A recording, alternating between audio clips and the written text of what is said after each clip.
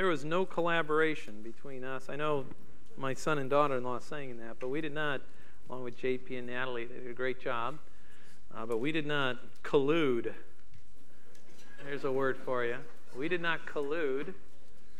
And really, we could probably go home. But I've got to preach. I think Pastor might be watching, so we've got to do due diligence here. But that essentially is the theme of what we're going to be talking about from Psalm chapter 39. So if you take your Bibles, if you don't have a copy of the Scriptures with you, we do have plenty of extras. Is there anyone who needs a copy of the Scriptures that are around? Anybody? Don't be ashamed. We just want everybody to be able to follow along. The Psalm is kind of easy to find. You just sort of flop your Bible open, and you're probably in the middle somewhere, and you're probably pretty close. I think mine dropped open to to Proverbs, so I had to go left to the Psalm. There's an index at the beginning of the Bible that helps to find and locate things as well. So we're looking at Psalm 39. For those of you who aren't here often, when Pastor's away, he's asked us to handle the Psalms, and so we do that, and we've handled several of them, and the Lord directed my heart to Psalm 39 here this morning. Well, let's go ahead and we're going to read it together, and then we'll see what the Lord has for us here. So beginning at verse number 1, Psalm 39, the psalmist said, kind of interesting, I said, I will guard my way. So this is sort of David thinking in the recesses of his own heart. I will guard my ways that I may not sin with my tongue. So there's something going on in his thinking, and he's afraid of sinning with his tongue. I will guard my mouth as with a muzzle. And particularly, here's his interest, particularly while the wicked are in my presence. There's something that's burning in his soul that's probably true of a lot of believers, that, you know, there are just some things that you don't share with, in his verbiage, the wicked. In our verbiage, those who don't know Jesus yet. It's sort of like your family. You know, you don't air all your dirty laundry, right, out in the world. And so that's how you want to feel this. That's the emotion of what's going on here in the heart of David. There's something about his faith, something that is being challenged in such a way that he's not even comfortable to sort of proclaim. And look how else it's affected him. He says, I was mute and silent. It's so problematic for me that I've even refrained from telling good. I can't even, in the presence of the wicked, proclaim the goodness of God. I just have to be silent because my mind is just wrestling through this. I'm not free. And he says, my sorrow grows worse, in verse 2. Verse 3, my heart, here's a metaphor. My heart, my faith, my understanding of how things are working out, God, under your auspices, it's hot within me. While I was musing, the fire burned. The more I thought about it, the more the fire burned. And then finally, he says, then I spoke with my tongue, probably apart from the wicked. And obviously, he speaks this to Jeduthun, who is one of the music men in the nation of Israel. So he finally comes to some resolution, and he opens his tongue now. And he says, Lord, make me to know my end, and what is the extent of my days. Let me know how transient I am. Behold, I always want to stop for a minute when we see the word behold, because it's really important about what we're ready to read. And if that wasn't enough, this sentence is followed by a salah, which supposedly, I think in Hebrew is pause. So you have made my days as a handbreadth, and my lifetime is nothing in your sight. Surely every man at his best is a mere breath. So in the measurement system of the Hebrew community, the handbreadth was probably the smallest measurement. He's simply saying my life, the number of years that I have, is no longer than a handbreadth. And surely every man at his best is merely is a mere breath. Surely every man walks about as a phantom. Surely they make an uproar for nothing. He amasses riches and does not know who will gather them. And then verse 7, where we come to begin to resolve a little bit or make sense. And now, Lord, for what do I wait? My hope is in you. Deliver me from all my transgressions. Make me not the reproach of the foolish. I have become mute. I've been put into this state. I do not open my mouth. And what has sort of driven that muteness is this truth, is because it is you who have done it. I'm wrestling with you. So I'm not just going to go out there and, you're the one doing this. So this is what's driving my muteness. I've got to work this out, because if I want to be the kind of testimony and faithful person that you long for me to be, I've got to work this out. I've got to work on this. Remove your plague from me. Because of the opposition of your hand I am perishing. With reproofs you chasten a man for iniquity. You consume as a moth what is precious to him. Surely every man is a mere breath. There it is again. And again, we're told to pause and meditate on that. That man is a mere breath. We could go up to each other and say, hello. That would probably be good for us, because it would always point up a truth that we're told to really stop and think about. Hear my prayer, O Lord, and give ear to my cry. Do not be silent at my tears, for I am a stranger with you. That's a peculiar statement. A sojourner like all my fathers. Turn your gaze away from me, that I may smile again before I depart and am no more. So Psalm 39, I think it sort of combines wisdom along with this personal heartache. We're really not told what exactly that is, but I think some of us can guess. And I'm obviously going to offer a thought here. And we'll look at this together. So by way of introduction, in the church, the group of people we live in a special age together. There are two commands which the Spirit of God relentlessly pursues in each of our lives. Those of us who know Jesus as our Lord and Savior. Those commands are twofold. Number one, love your God with all of your heart, soul, mind, and strength. That's command number one. And you can tell me what command number two is. It's what? Love your neighbor as yourself.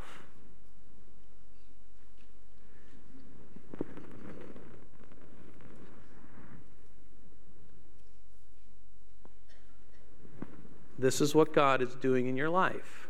Period. He's not asking us to make a civilization. He's not asking you to make sure that you don't boil a kid in its mother's milk.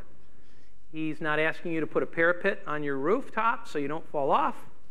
He's not telling you to make sure you make your way to the temple and enjoy all the different festivals and feasts. He's not telling you to go out and kill your enemies.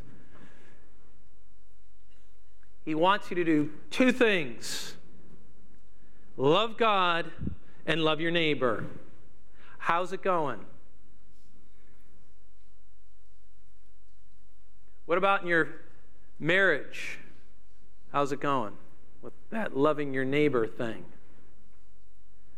How's it going with your children? How's it going with difficult people at work? How's it going? Just know that God is pursuing that relentlessly. Relentlessly. And at times, like the psalmist, we feel with a certain rawness the relentlessness. Have you ever felt that? I have.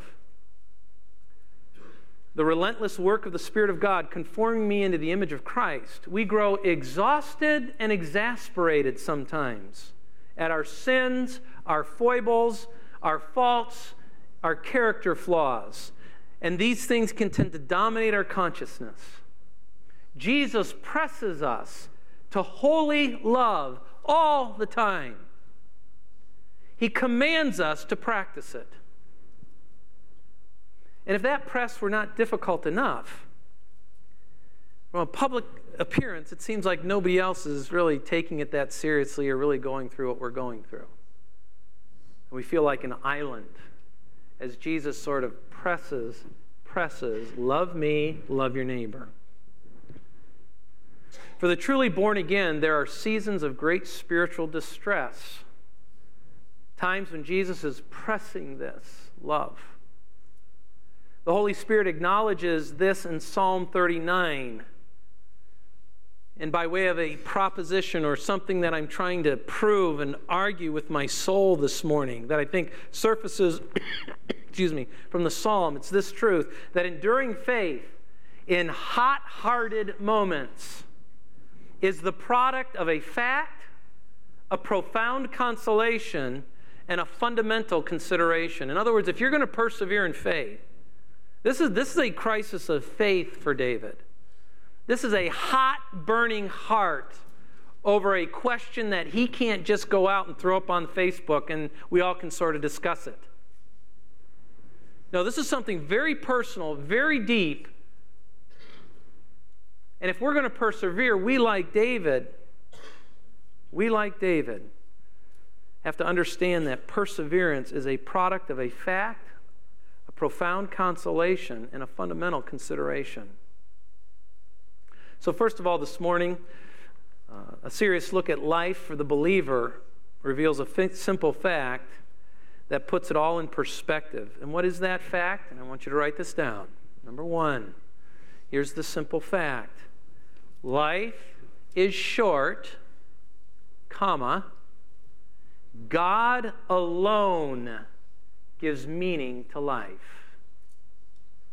Life is short, God alone gives meaning to life. So you can already probably figure out where this is going. The process whereby the Lord presses us to come to know this truth is a difficult one, and it's a truth we really see sort of set up in verses 1, 2, and 3. It's a truth that really is laid bare in verses 5 through 7. The process whereby the Lord presses us to come to know this truth and really to believe that it alone is true. It's the singular nature of this truth that's so difficult. That it's the Lord alone who gives meaning to life. Meaning. Fundamental meaning to life. That's the challenge. And it's a difficult one to understand this and to grow up into it. Verse 1 tells us that it's a lonely lesson to learn. It's a lesson that we wrestle with in the immaterial inner part of our hearts. And it's not something we're always just sharing with everybody and posting on Facebook. It's where we really wrestle it out. This singular reality, this profound fact.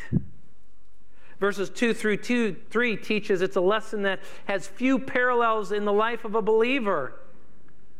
As we wrestle with it, it short-circuits the tongue in proclaiming the goodness of God. It inflames the immaterial part of who you are, the burning heart. Verses 4 through 5 teaches that it requires me to make a study of the most uncomfortable thought in human experience. And that is this, that I'm going to die.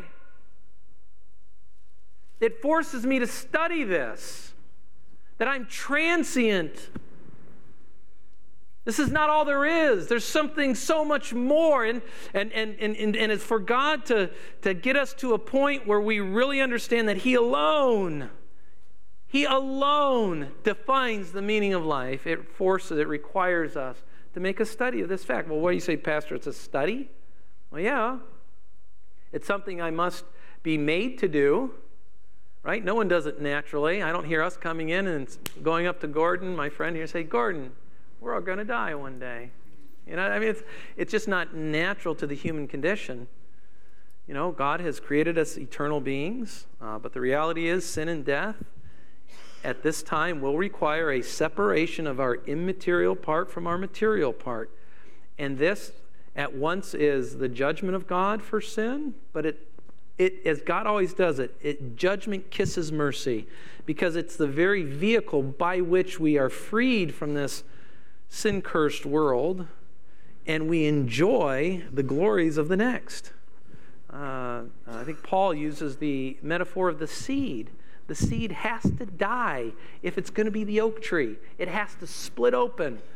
And that's a beautiful metaphor. But if we're going to get through these heart-inflamed times, we've got to think a little bit about death. The text told us, behold. This is something we're to take a long, lingering look at. There are few things in the Scriptures that we're told to take a long, lingering look at, that the word behold is used. Here's one of them. Behold, your life is no longer than a handbreadth. That's not very long. Selah. Stop and think about that. Study that. And it's like a breath. I want you to stop and think about that. This is what the Spirit of God is working in David's thinking, and he's sharing it with us right now. And he's saying, look, as we do this, the end goal is persevering faith. It's persevering faith. In verse 6, it requires some very difficult conclusions about my life. Well, surely every man walks about as a phantom. Now, that's not like, ooh, spooky phantom. The idea of a phantom is it appears, and then it's what? It has influence, and then its influences. You have influence now. One day your influence is gone on this earth. It's no longer germane.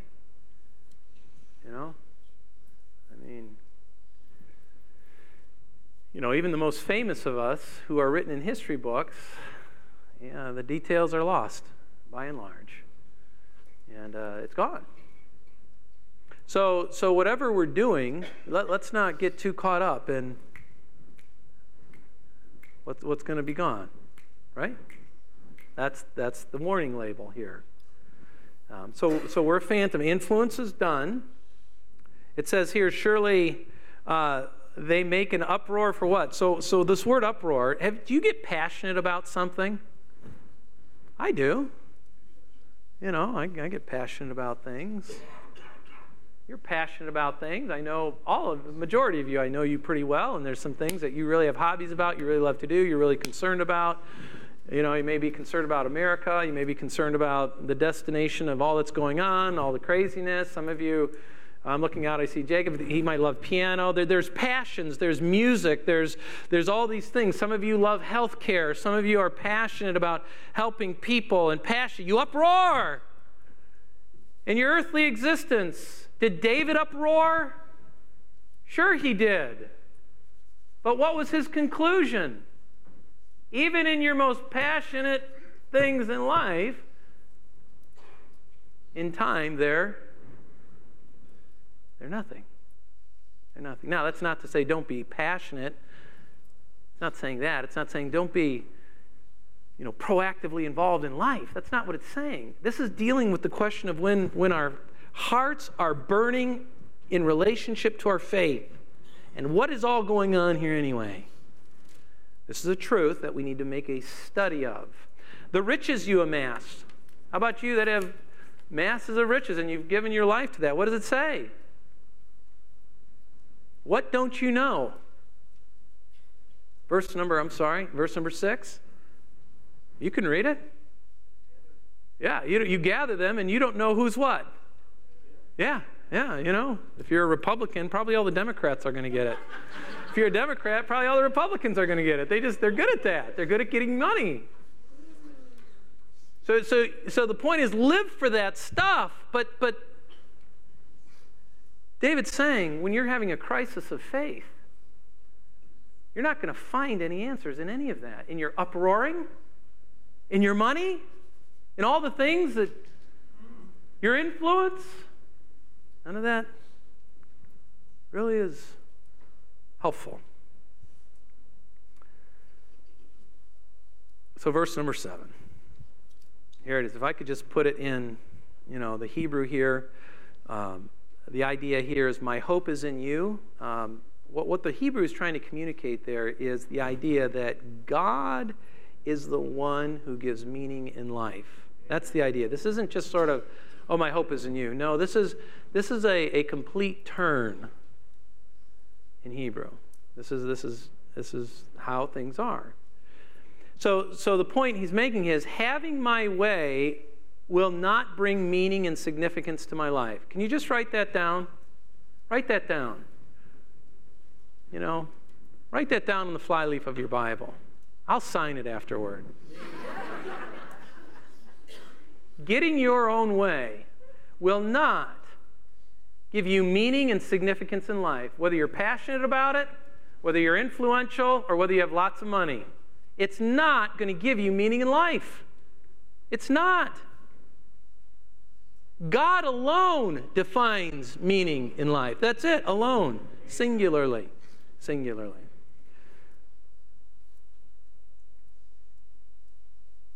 We exist for His pleasure, Revelation 4:11. And oh, by the way, we exist for His pleasure for all eternity. And this perhaps gives us an inkling into understanding why God is so relentless and He will never leave us alone. As He encourages us to consistently and habitually confess this truth, that God, you alone give meaning in life. And He continues to revisit that. Because we are constantly changing, constantly being influenced by the lust of the eyes, the lust of the flesh, the boastful pride of life. God is always taking us here. And He has to, because we're going to be in front of Him for all eternity. And He's going to get this right. You're going to feel very comfortable in front of Him for all eternity. If you're a true believer and you get this work done. And that's where you want to be comfortable. That's a long time. Verse 8 teaches that deliverance is needed. Deliverance is needed. I have a natural tendency, David said. I need to be delivered. I need to be delivered. My natural tendency, when I forget that God only gives meaning to life, is to transgress, God, what you have told me to do, or fail to do the things you've asked me to do. My values are skewed to values of this world rather than values that are infinite and eternal. I need deliverance. When I live apart from you, complications abound. Hearts are burning and inflamed. Second idea there in verse 8 is this. I have a natural tendency when I forget that only God gives meaning to life is to participate in the reproach of the foolish. That's what I do. I spout foolishness. Just sort of a macrocosm example of that. In the church today, we're told in terms of divorce rates, that we sort of mirror the divorce rates of the world. And if marriage is the most intense place where we're learning how to love, if that's true, and I think it is, you're there 24 hours a day, 7 days a week. Nobody knows you like your spouse knows you. Nobody. And God is there, and He commands you to love. That's the only germane thing in the end of the day. He doesn't ask you how you feel about that. He doesn't ask you what you think about that. He doesn't ask you to converse and dialogue with Him on how you feel that ought to be. He says, husbands, love. Older women teach younger women how to love their wives, or you love their husbands. Love. That's what that relationship's all about. And because God's people fail to remember that it's God alone who defines your significance in life, no, whether my spouse does all the things I want him to do, that's what gives me significance in life. No, whether I'm treated fairly, that's what gives me, you put in whatever the excuse is. We rush off to get divorced. And when we fail to be under the pressure, the God-ordained pressure, to learn that you're not a lover yet. You've got a long way to go. And that's what marriage is all about. And I know that's heavy, and I apologize for being heavy on a Sunday morning. But that's just one example. And so the church reflects the divorce rates of the world because we participate. We are not the foolish, but we have the reproach of the foolish. You don't want that reproach. You want to be that old person, 90 years old, you and your wife sitting there, just so, what do they call that psychologically when you're so dependent on it? Codependent. So in love what true love is. And you're there, and you have gathered around you a godly heritage and seed. Isn't right? That's amazing. That's amazing. So anyway, you guys get the idea. Don't partake of the reproach of the foolish. Remember that in the heat, when the heart burns, and I would say my heart has burned when Gloria and I are trying to figure out how to love each other. That is one of the most burning times, I would say, in faith. God, what am I doing here? What's going on here? Why is it so difficult? Why was it so easy a week ago, and now today it's so inflamed when nothing's really changed? What's going on here? It's dynamic. God's always pushing and pressing, and He always will. So God, help me to remember as I'm going to come to a conclusion here, help me to make sure that the conclusion I come to has as its very base that you alone define significance in life. Make sure I do that, please, God. And not my felt needs or whatever else may combat with that. So you get that. All right, transition. When your heart is hot within, when your faith is in crisis moment, when the Lord is pressing you to love far beyond what you believed to be your capacity, and I encourage you to this, confess in prayer this fact that life is short, it's only God who brings meaning to life. Confess that to Him. Invite Him in. Talk to Him and tell Him this. Secondly, the psalmist recalls a profound consolation. So what's the consolation? Point number 2. Well, here it is. Are you ready for it? It's profound. Verse number 9b. It is God Himself who's doing it. You miss this stuff in Psalms because we read it too fast. This is profound. So what is the profound consolation that can settle your burning heart in these times when you're being pressed to love, when you're being pressed in faith? What can finally settle the questions that we dare not ask out loud, but we have in our heart before those who have yet, we don't ask them in the spiritually mature people yet, or even among the unsaved. We're afraid to ask it. We're afraid to verbalize it. What truth is so big and so relevant that when seriously considered, it settles the unsettling realities of life and questions of faith for the believer? You know what it is?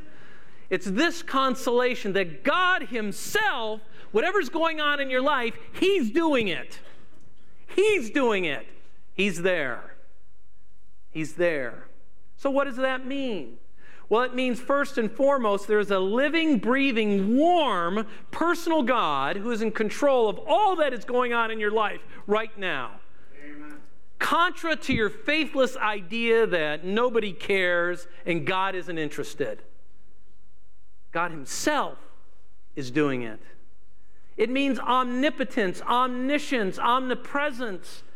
The one who is absolutely almighty. He is the one who is doing this. Contra to someone who is trying hard but just doesn't quite have what it takes to see it through, or someone who just simply has a good heart but no real purpose or ability. It means that the very one who created each and every cell in your body and every atom in the universe, who holds it all together, He is doing this. Not someone who just kind of sets things in motions and hopes for the best. It means that the one who inhabits all of eternity is doing this, contrary to someone who is just simply here today then gone tomorrow. He is doing this. It means that the one who clearly understands my purpose for existence is controlling everything and is bringing everything in line to that purpose for which He has created me. He is the one that's doing this. Verse 10 and 11, plagues, oppositions, reproofs, seeing all of my earthly possessions that are precious to me, even my own mortality and life, all those things are all sourced in the God of heaven. I may long for deliverance, and that's natural. The psalmist understands that. He himself longs for deliverance. But I must never think that they have no purpose and no design by the God of heaven who controls all. So I'm not here by chance or some cosmic accident, nor am I here simply by my own doing. I am here by God's sovereign decree. Even my sin, foibles, faults, and character flaws, with all of their consequences, are encompassed in His loving plan when we learn to respond appropriately. He tells me how to think, feel, and respond in each of them. Proverbs 24:16, the righteous man falls how many times? That's a complete number. You name the number. That's inconsequential to the God of heaven. The question is what? Does he get back up again? That's what God's interested in. Difficult times in my life are not somehow outside of or even tangential to His plan and purpose for me. Yes, it is true that I get myself into all kinds of messes, but I was not there alone. And I was not hidden from God. Mark that down in those times. God was with me every step. Nothing is hidden from Him, Hebrews 4:13. Good, bad, and some embarrassingly ugly. You are doing this, God, and you are using this time to discipline me to be more like Jesus. You are all wise and good and have clearly instructed me on how you want me to respond in love. So when my heart burns, when my faith is undergoing a crisis, when the Lord presses me beyond what I think my capacity to love Him and to love others may be, may I confess in prayer a second truth, not only the brevity of life and that God alone gives meaning to life, but may I confess this truth that God, you yourself are doing this. And that makes all the difference in the world. All the difference in the world. And finally, this morning, we have a fundamental consideration. A fundamental consideration. Verse 12, it is God that defines identity. It is God that defines identity. Do not be silent at my tears, for I am a stranger with you. That's interesting. A sojourner like all my fathers. We are strangers with God. You believe that? This is your fundamental identity. You may be man, woman. You may be old, young. You may be middle-aged. You may be rich, poor. You may be Heinz 57 variety, or you may be ethnically, I don't want to use it wrong, like good or straight or right or pure. I don't know what the words are.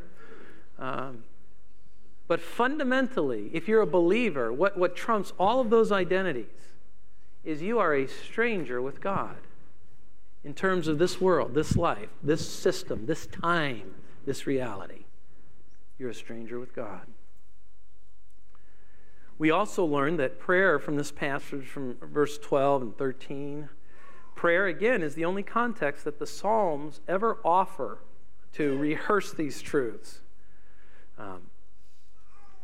It's in prayer that we work out these difficult enigmas in our life. Facebook and friends are not the context here. Those are not the contexts where the most difficult kind of conundrums can be properly worked out. It is in prayer, quieted before the God of heaven in the name of Jesus Christ our Lord. That's where we go. Why is this the only context? Because this is the method God has designed us to communicate with Him. Yes, communication with these very sensitive topics in your heart can be difficult, but God can handle it. He wants to hear it. He's not impressed by platitudes. He wants more. He wants you to go deeper in love. And it's okay to talk to him.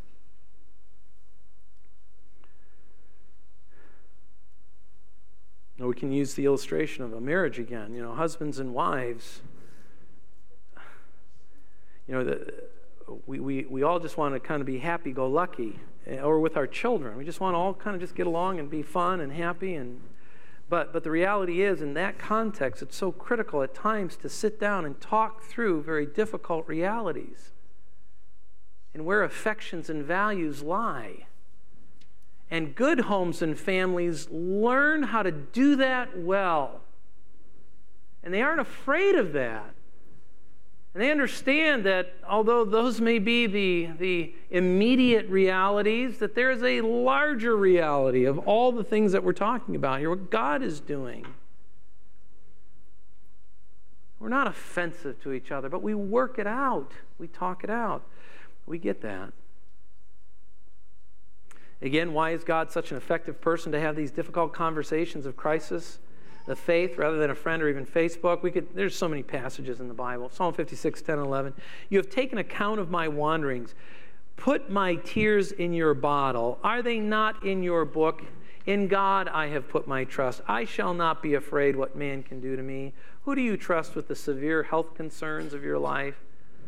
Isn't it the doctor who spends time getting to know you, who takes account of you with a level of detail and precision? How about the millions of dollars you have for retirement? Who do you entrust that to? Don't you place investments in the hands of people who can really help or who have no care, or do you choose somebody who has no care to understand who you really are? No. You want somebody who takes time, who understands, who and then to God's level, who takes every tear and holds it in a bottle.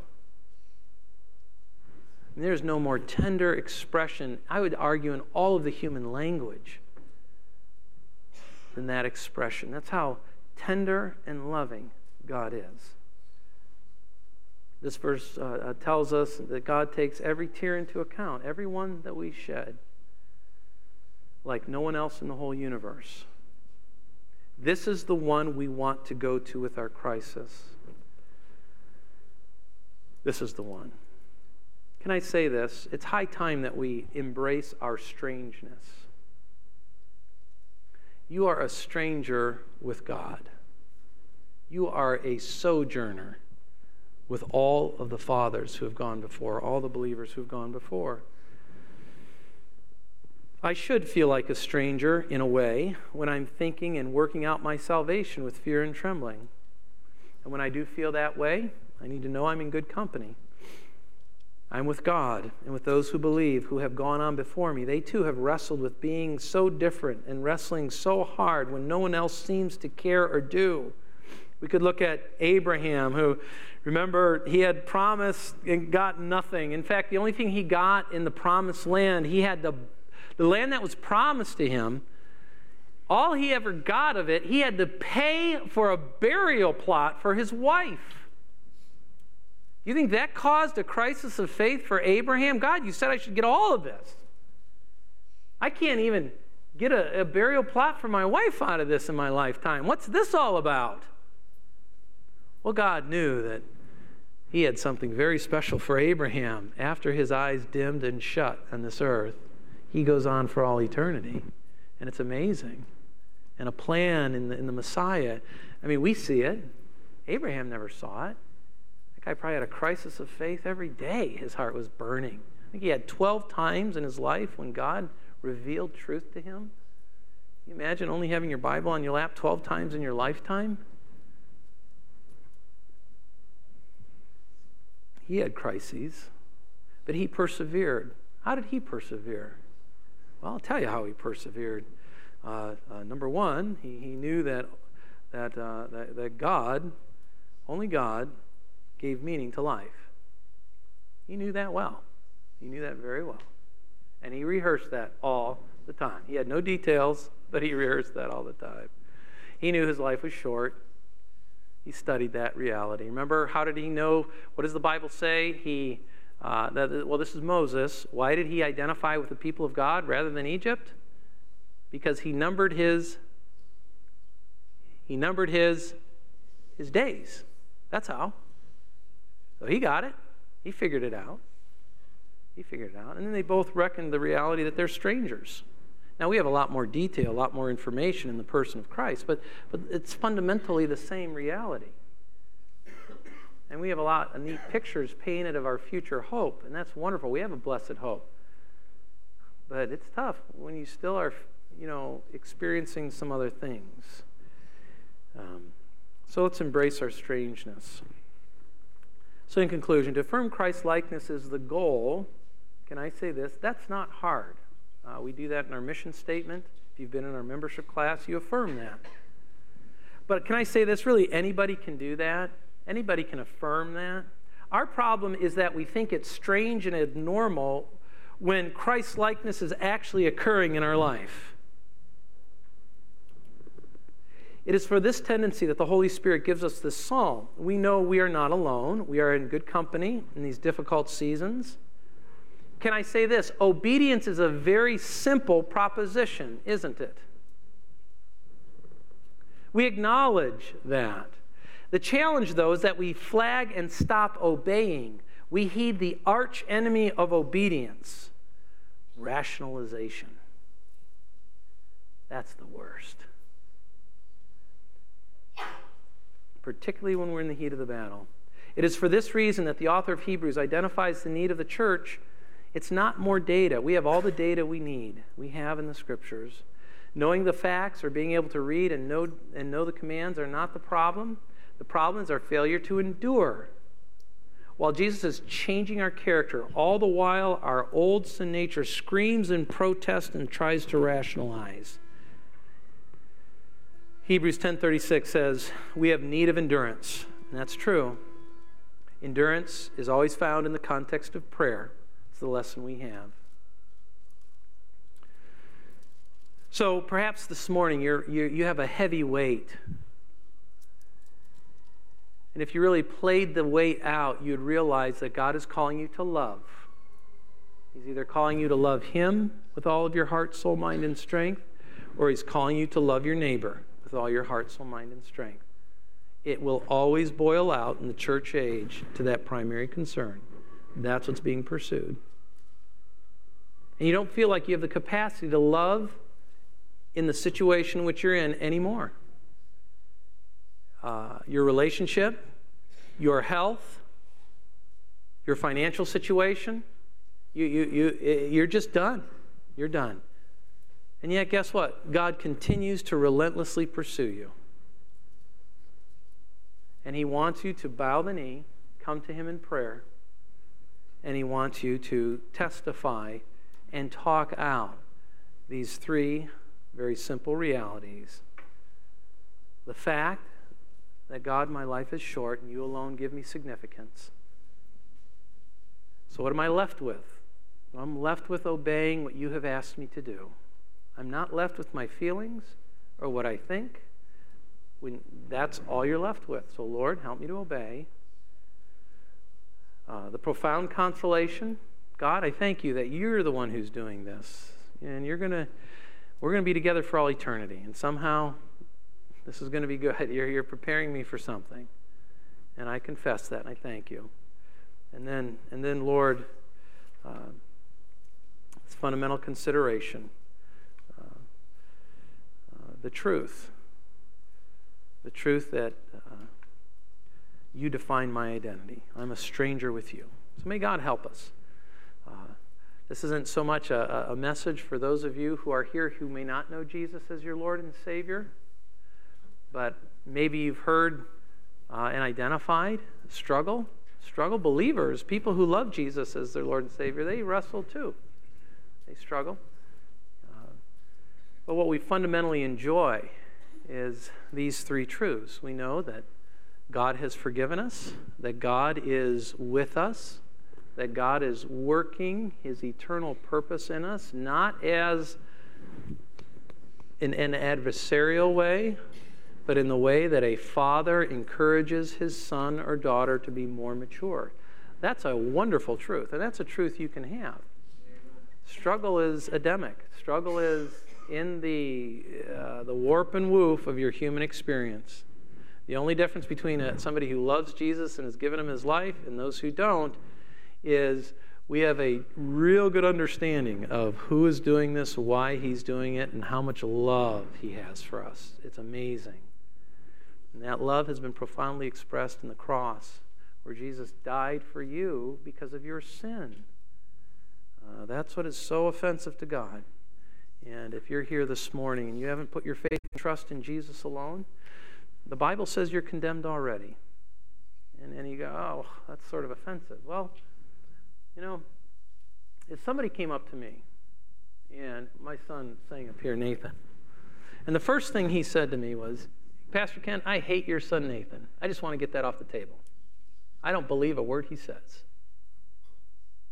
And then, oh, by the way, I think you're kind of a nice guy. I confess you exist, and I appreciate your great preaching. No, I'm kidding.